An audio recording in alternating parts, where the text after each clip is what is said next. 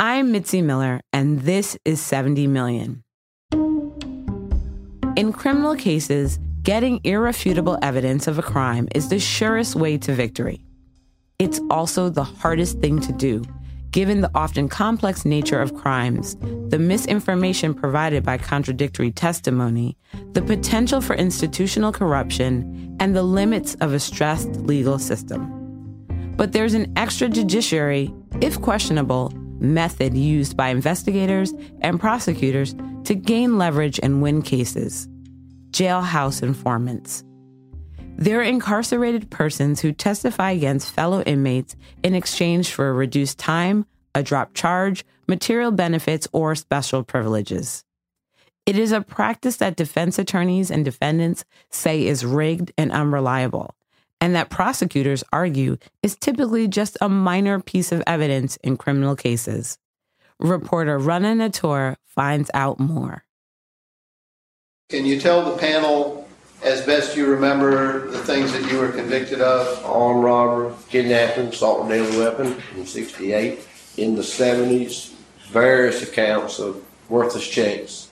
What you're hearing is the testimony of a jailhouse informant named Ernest Andrews. And do you remember him coming down and talking to you? I remember him coming down and wanting to talk.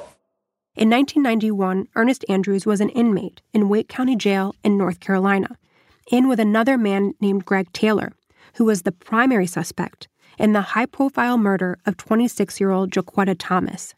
The documentary In Pursuit of Justice documented this case, which began with a grisly discovery on the morning of September 26, 1991. The Raleigh Police Department is investigating the death of a young black woman whose body was found early this morning on Blunt Street. Detectives quickly honed in on Taylor, along with Taylor's friend Johnny Beck, when they found his abandoned car not far from the crime scene. Then 29-year-old Greg Taylor was an unlikely murder suspect. He had all the trimmings of a middle-class suburban life: a full-time job, a tidy home, a wife, and an 8-year-old daughter. In the documentary, Greg Taylor's daughter, Kristen Puryear, recalls a pretty typical childhood. He was a good dad, goofy and fun, and I remember, sitting up and watching cartoons with him and Scooby-Doo, and, we would have fun, and,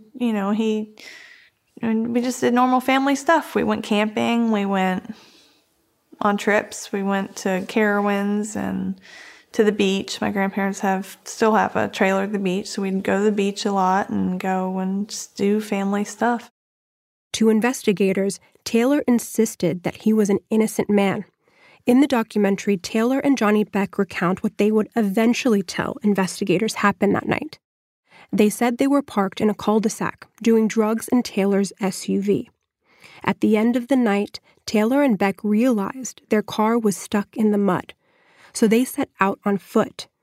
It was along this path that they saw something. And this time what caught my eye was a hand. I told Johnny, I said, Johnny, that's probably a body, and I think they might be dead. When we did really kind of figured out that it was a body, it was like, yo, just come on, let's go. Let's go, because I know what RPD is going to, first, you're the first suspect. You are the suspect, so I said, just leave it. Let's come on, man, let's go. Don't call no police or nothing. When Greg Taylor returned the next morning, he stumbled into an active crime scene and some very suspicious detectives. Prosecutors' theory of what happened that night was that Johnny Beck and Greg Taylor committed the murder together, but the forensic evidence was light. There was no blood spatter in their car, and their DNA was not found on the victim. There was a single spot in the car that lab results indicated was human blood.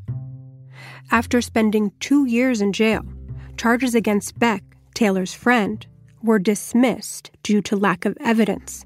But things turned out differently for Greg Taylor, due to a jailhouse informant's testimony in his case. Testimony you should give the court should be the truth, the whole truth, and nothing but the truth, so help you God. Yes, ma'am. Ernest Andrews would testify that Taylor admitted to killing Jaquetta Thomas while they were in jail together. This is Greg Taylor.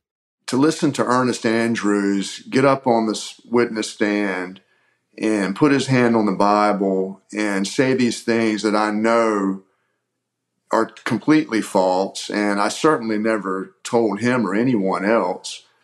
I was sitting there looking at a person that I've never seen before in my life, the person of this character I've never seen before in my life. And it just really was shocked that someone had it in themselves to do something like this. Taylor and his attorney at the time thought Ernest Andrews' criminal history would speak for itself. So this is a person, Ernest Andrews, who I believe he'd served 12 years in prison for various crimes of deceit, forgery, obtaining property by false pretenses. But soon, Taylor realized this was a miscalculation.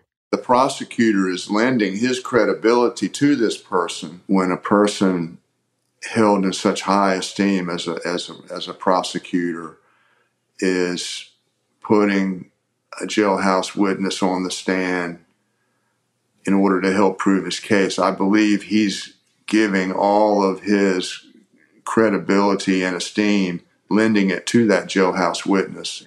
And, I really felt as that trial, went on and, listening to these witnesses, how much of a factor that is, that, this prosecutor would put this person on the stand. And I really felt like that gave the jury all they needed to believe this witness.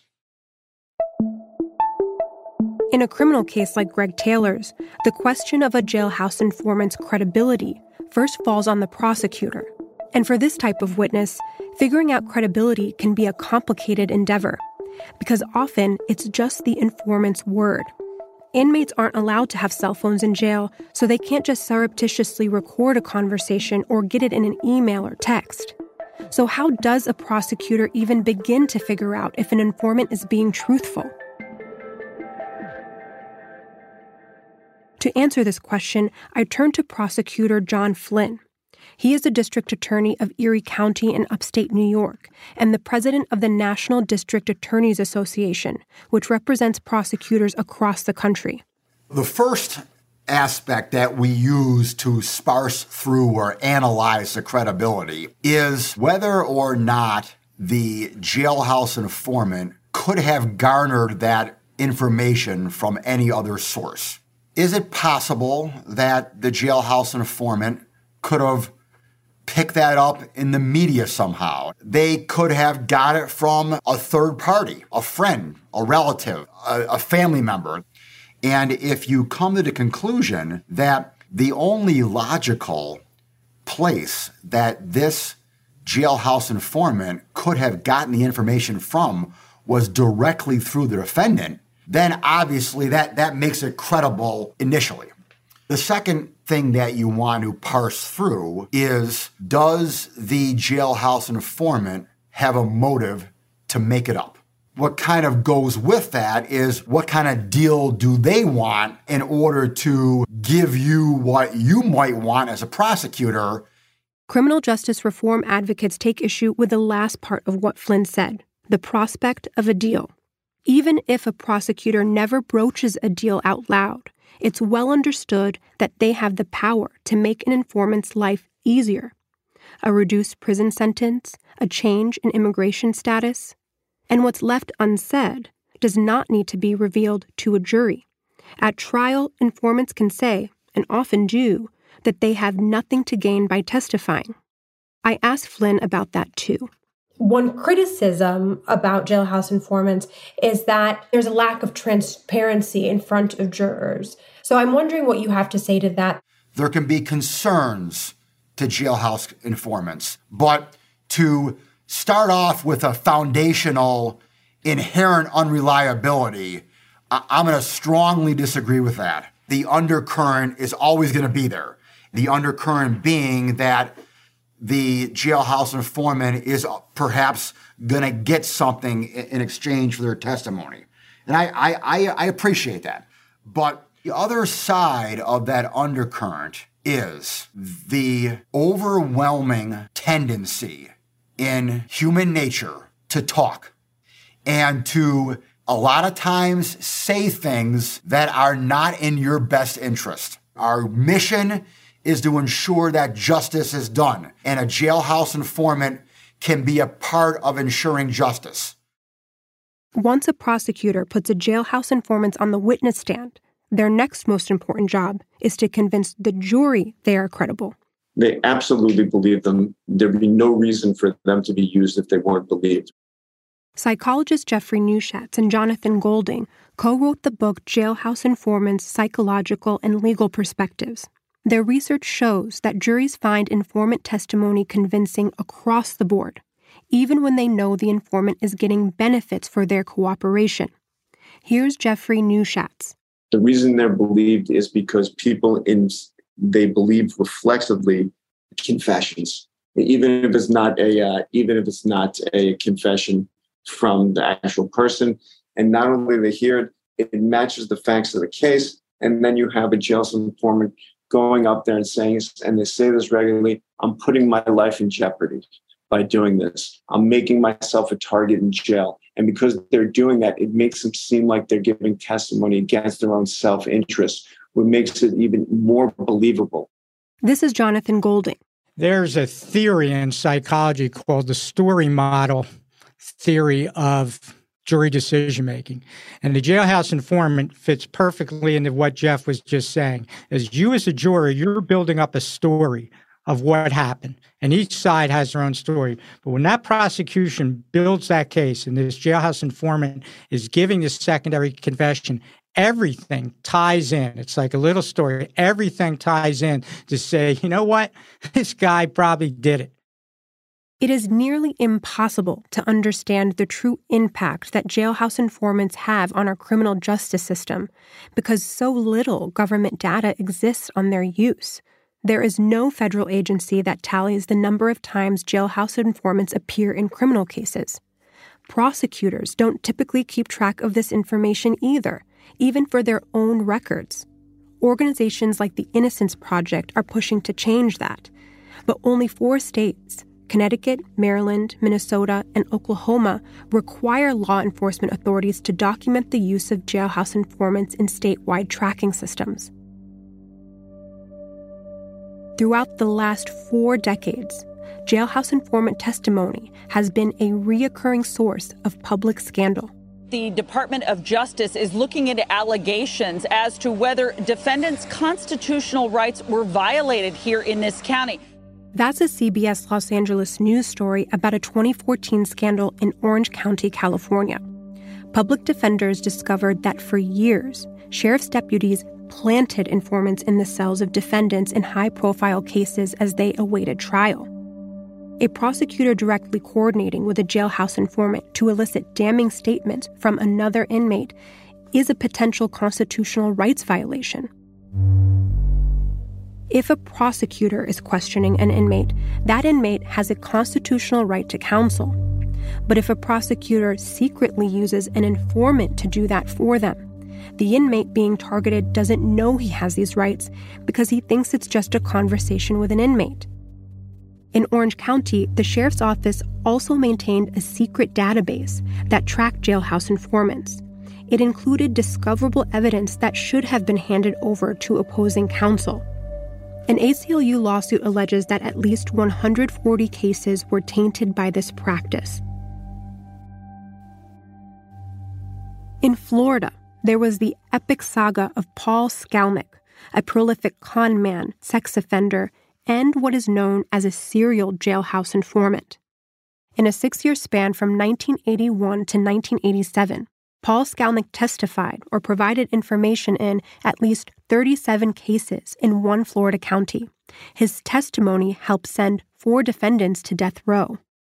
A 2019 New York Times Magazine story chronicled how Skalnick was able to get out of jail by providing informant testimony, which allowed him to commit more crimes, including sexually molesting a 15-year-old girl. Jeffrey Neuschatz says the true impact of Skalnick's testimonies may not ever be known. We only know about the cases that he actually testified in.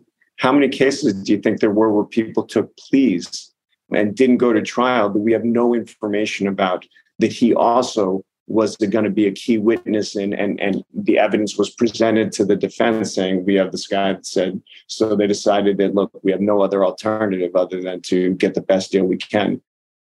Until his death in 2020, Skalnick maintained that he did not lie on the stand. His story, however, highlighted the problems with using serial informers and spurred debate in state legislatures across the country about tracking and collecting data on them. Despite these scandals, prosecutors still use serial informers today. Because they'll say, look, Jonathan's willing to admit all of his past conduct, criminal conduct. That must mean he's an honest guy because he's telling you all this. So now you should believe what he has to say, when, of course, there's no way to prove I'm telling the truth. Since the first person was exonerated of a wrongful conviction using DNA evidence in 1989, there have been over 370 DNA-based exonerations in the U.S., many of which involved false informant testimony. In a 2004 study, the Center for Wrongful Convictions found that false informant testimony was the leading known cause of wrongful conviction in death penalty cases since the U.S. resumed capital punishment in the 1970s.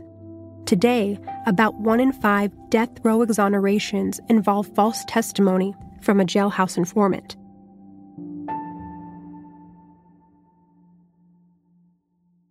Even when authorities act lawfully, defense attorneys, defendants, and criminal justice reform advocates argue that jailhouse informants are inherently rigged witnesses. Are they supposed to be believed when they stand to gain from their testimony? And then there are cases where law enforcement is accused of crossing a legal red line. We're here today in the matter of Stokes versus Lamas. We're having a hearing today because there may be witnesses who have some relevant information. In 2021, Willie Stokes had already been in jail for 37 years when the key witness who had accused him of murder, a jailhouse informant named Franklin Lee, admitted during a hearing set up to re-examine Stokes' case that his testimony was a lie elicited by prosecutors. This is Lee's account on how they did that. What was the offer that they made you? Sex, drugs, and a deal. What did they tell you with respect to whatever deal that they were going to offer you? Well, they said I wouldn't do no more than 2 to 5, the most 7 years. So what did the detectives want in exchange for the deal? They wanted me to lie on Willie Stokes. The story Lee goes on to tell here took place in 1984. Lee was awaiting trial in a Philadelphia jail for rape and murder charges. That is when he alleges detectives threatened him into providing false informant testimony and also offered up some very unorthodox benefits: sex in the interview rooms of a police administration building. Lee also said that detectives provided a sex worker and condoms for one of these visits. Samantha Malamed, an investigative reporter with the Philadelphia Inquirer, got a tip about these claims. She was skeptical at first. It all sounded so outlandish. Why would that happen? Like, who would think to do this? I don't know. But, the more I looked into it, the more I really came to believe that was what, in fact, was happening. Malamed uncovered accounts from the 80s and 90s that 2 Philadelphia homicide detectives, Ernest Gilbert and Larry Gerard, made deals with people awaiting trial, in some instances knowing the testimony was false. They would offer them a sort of stick or carrot deal, and the deal was that, if you're not going to cooperate, that you could potentially face very serious prison time. But if you help us out, we can arrange for you to get leniency in your case. And we can also offer you a perk, which is you can have access to sex or drugs or both in the interview rooms of the Philadelphia Police Homicide Unit. For those being offered the deal, no did not appear to be an option. It was like, do you want to be the framer or do you want to be the one that's framed? And I think that is how all of these guys described it to me. They really felt coerced. They felt they had no choice. Yes, they were getting this benefit, that they could go down to the police headquarters and, have some intimate time with their partner, with a prostitute in the interview room, or maybe in a hotel room. It was something that at the end of the day, they really felt trapped in the system. Eventually, Melamed found at least a dozen people who have claimed in affidavits, testimony, or in Inquirer interviews that the same Philadelphia homicide detectives facilitated sexual encounters in exchange for cooperation. Melamed spoke to one man, Bobby Mickens, for a Philadelphia Inquirer video interview. The detective would let your girlfriend come down. Some guys would just visit them. Some guys would be intimate with them. That type of thing was going on. Real heavy at the time. I asked him out, girlfriend come down there, and they let her come down there. And a see-through glass that they normally have where they could see, they had that covered up with some type of paper or whatever. But they let you do your thing, whatever you do. I had testified in several cases, and then I was taken to court. And they gave me time served. And Melamed also unearthed corroborating evidence. In the cases where there were evidentiary hearings on these cases, not only did the former informants come in to testify, but some of the women who had participated in this came in to testify. There were logs from the police headquarters showing that the women had been brought in to visit. The homicide detectives who oversaw those visits did testify, and I believe that they said they were just allowing the women to bring them sneakers, to bring them dinner. And one of the women who testified was asked, were you just bringing dinner? And she said, no, I was dinner. She also found that some of these informants were used in multiple cases. They produced seemingly serial informants who would testify against multiple defendants in multiple murder cases. And some of those people would even help recruit other people. One man told me that he was put in the back of a van driving from the Philadelphia jails, which is in the Northeast Philadelphia. It's about a half hour, 40 minutes from the police headquarters. And, he had the ride down to convince this other guy that he better also jump on board. Franklin Lee's testimony that pinned the murder on Stokes, that happened at a pretrial hearing. At trial, Lee had a dramatic change of heart. He recanted his testimony against Stokes on the witness stand. Why did you change your mind? I changed my mind because once I talked to my mother, she told me, I didn't raise you like that, to lie on a man because you got yourself in a jam. She said, is it true? Did he tell you that? I said, nah, Mom, he didn't tell me that. And she said, well, you go and tell the truth. I said, if I tell the truth, they're gonna roof me. They're gonna give me 30, 40 years. She said, I couldn't care if they give you 1,000 years. Go in there and tell the truth. And that's what I did at his trial. Ultimately, Franklin Lee was charged with perjury for lying at the preliminary hearing, the one where he pinned the murder on Stokes. But Stokes was charged anyway, life without parole. But prosecutors never told Willie Stokes and his attorneys that Franklin Lee was charged with perjury, information Stokes could have used in his appeal litigation. In 2022, a judge vacated Willie Stokes' murder conviction, citing a reasonable probability he would have been acquitted without Lee's testimony. After 37 years, Willie Stokes was a free man.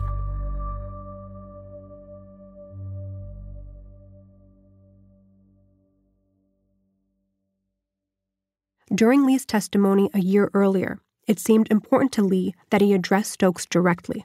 And I'd like to, for the record, if I can, apologize to Mr. Stokes and his family for the problem I caused, sincerely. Mr. Stokes, did you hear his apology? Let the record reflect he's crying, so I'm going to take his tears to indicate he's accepting the apology. The two detectives at the center of these claims, Ernest Gilbert and Larry Gerard, are deceased. The official reaction when these allegations first came up in the 1990s is unclear. For instance, when a man named Arthur Lester argued that his confession was coerced as a result of these benefits, the government did not contest that these detectives offered inmates sex benefits, and Lester's conviction was overturned. But when asked directly about these deals in media interviews, the Philadelphia Police Department denied the allegations, and one of the named detectives, Larry Gerard, called them ludicrous. Current officials told the Philadelphia Inquirer that they can't speak to the veracity of these claims, but point to the reforms that have been put in place since, like increased efforts to videotape interrogations. Both the Philadelphia Police Department and the District Attorney's Office did not respond to 70 Million's request for comment.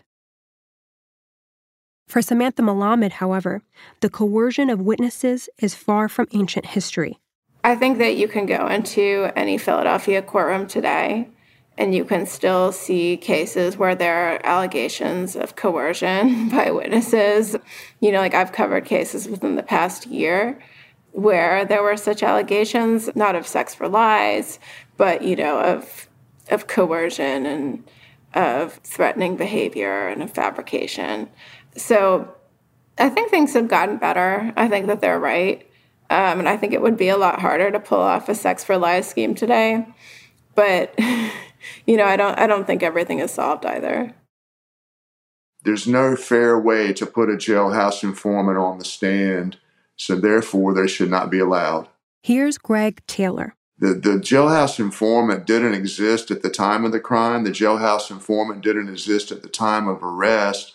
In some cases, the jailhouse informant didn't even exist at the time the case was scheduled for trial. So up until that point, there's a certain amount of evidence, and that should weigh into whether or not the case should be brought to trial. Jailhouse informant as, icing on the cake, so to speak, that would be the most I would ever want to see somebody from a jail cell testify.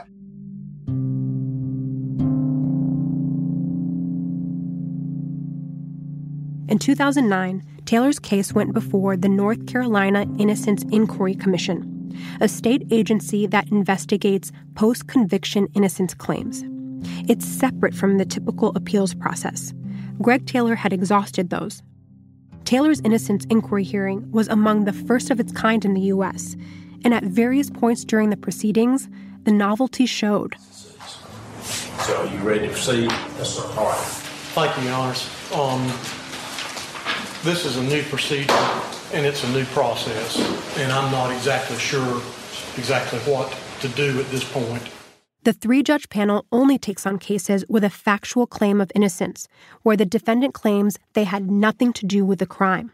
Although the research shows that juries often believe jailhouse informant testimony, these judges seem skeptical of Ernest Andrews' version of events. In one incredible moment during the proceedings, a judge interrupts Andrews to remind him of the stakes involved. Mr. Andrews. Yes, sir. See that man over there? In the blue shirt and tie? Yes, sir. He's been in prison 18 years. In large part, I've read the trial transcript, and large measure upon your sworn testimony. Are you sticking with your sworn testimony today? Yes, sir. You're not taking it back in any way? No, sir. And you realize today the full impact of your testimony on him? Yes, sir. The proceedings also revealed that a state lab that handled Taylor's case misrepresented test results. That droplet in Taylor's car that tested positive as human blood, follow-up tests came back negative. It was not human blood at all, but those results were not reported at the time. Now, in order for Taylor's 1993 conviction to be vacated, all three judges on the panel didn't just have to find that Greg Taylor was not guilty on all charges. They had to unanimously find Taylor innocent, a much higher bar. On February 17, 2010, the judges announced their decision to a courtroom packed with spectators who were hanging on every word they were about to say. The decision. Judge Howard E. Manning, Jr. rules that Gregory F. Taylor has proved by clear and convincing evidence that Gregory F. Taylor is innocent, be quiet, of the charge of first-degree murder of Jaquetta Thomas on September 26, 1991. This court is now adjourned, sine die.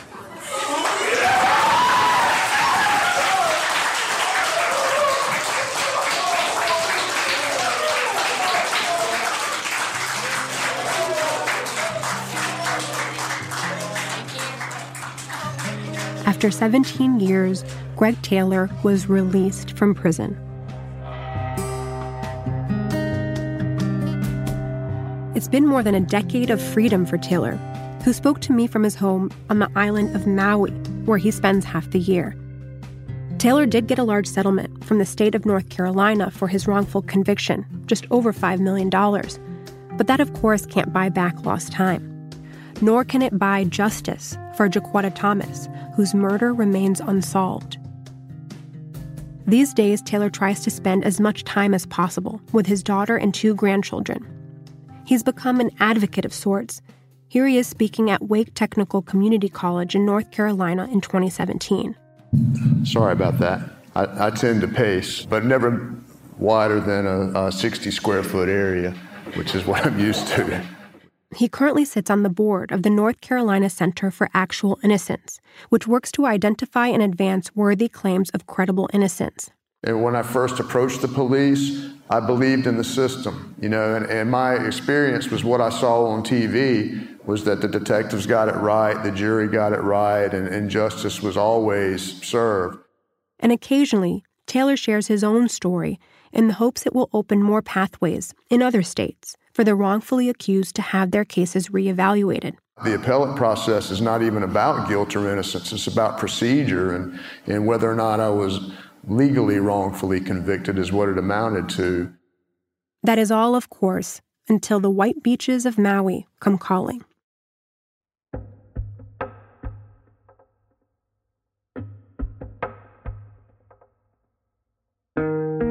Today, only 11 states have any type of regulation on the use of jailhouse informants. Criminal justice reform advocates say they are not looking to ban the use of this practice, but to even the playing field between the government and defendants.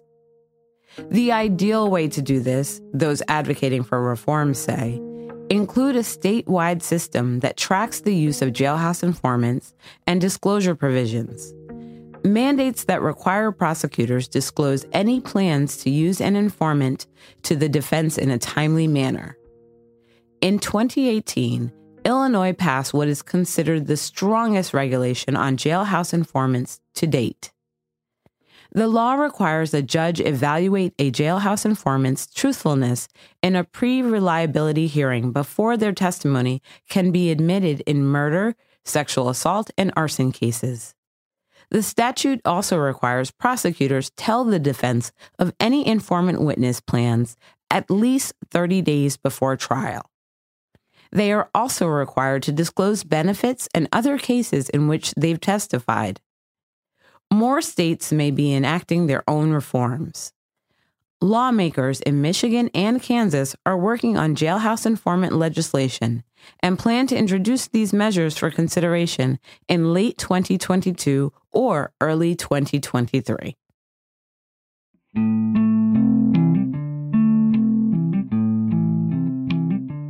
Thanks to Runnin' a Tour for that story.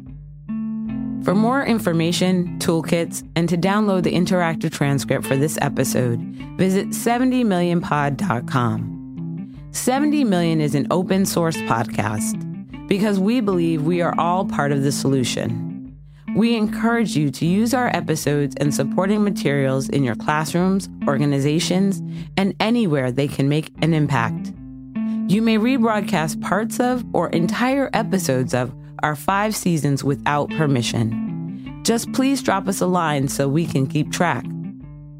70 Million is made possible by a grant from the Safety and Justice Challenge at the MacArthur Foundation and is produced by LWC Studios. This episode was edited by Monica Lopez and Juleka Lantigua, who is the show's creator and executive producer. Paulina Velasco is our managing editor. Erica Wong mixed this episode. Kate Gallagher fact-checked the story. Michelle Baker is our photo editor. I'm Mitzi Miller. Thank you for listening.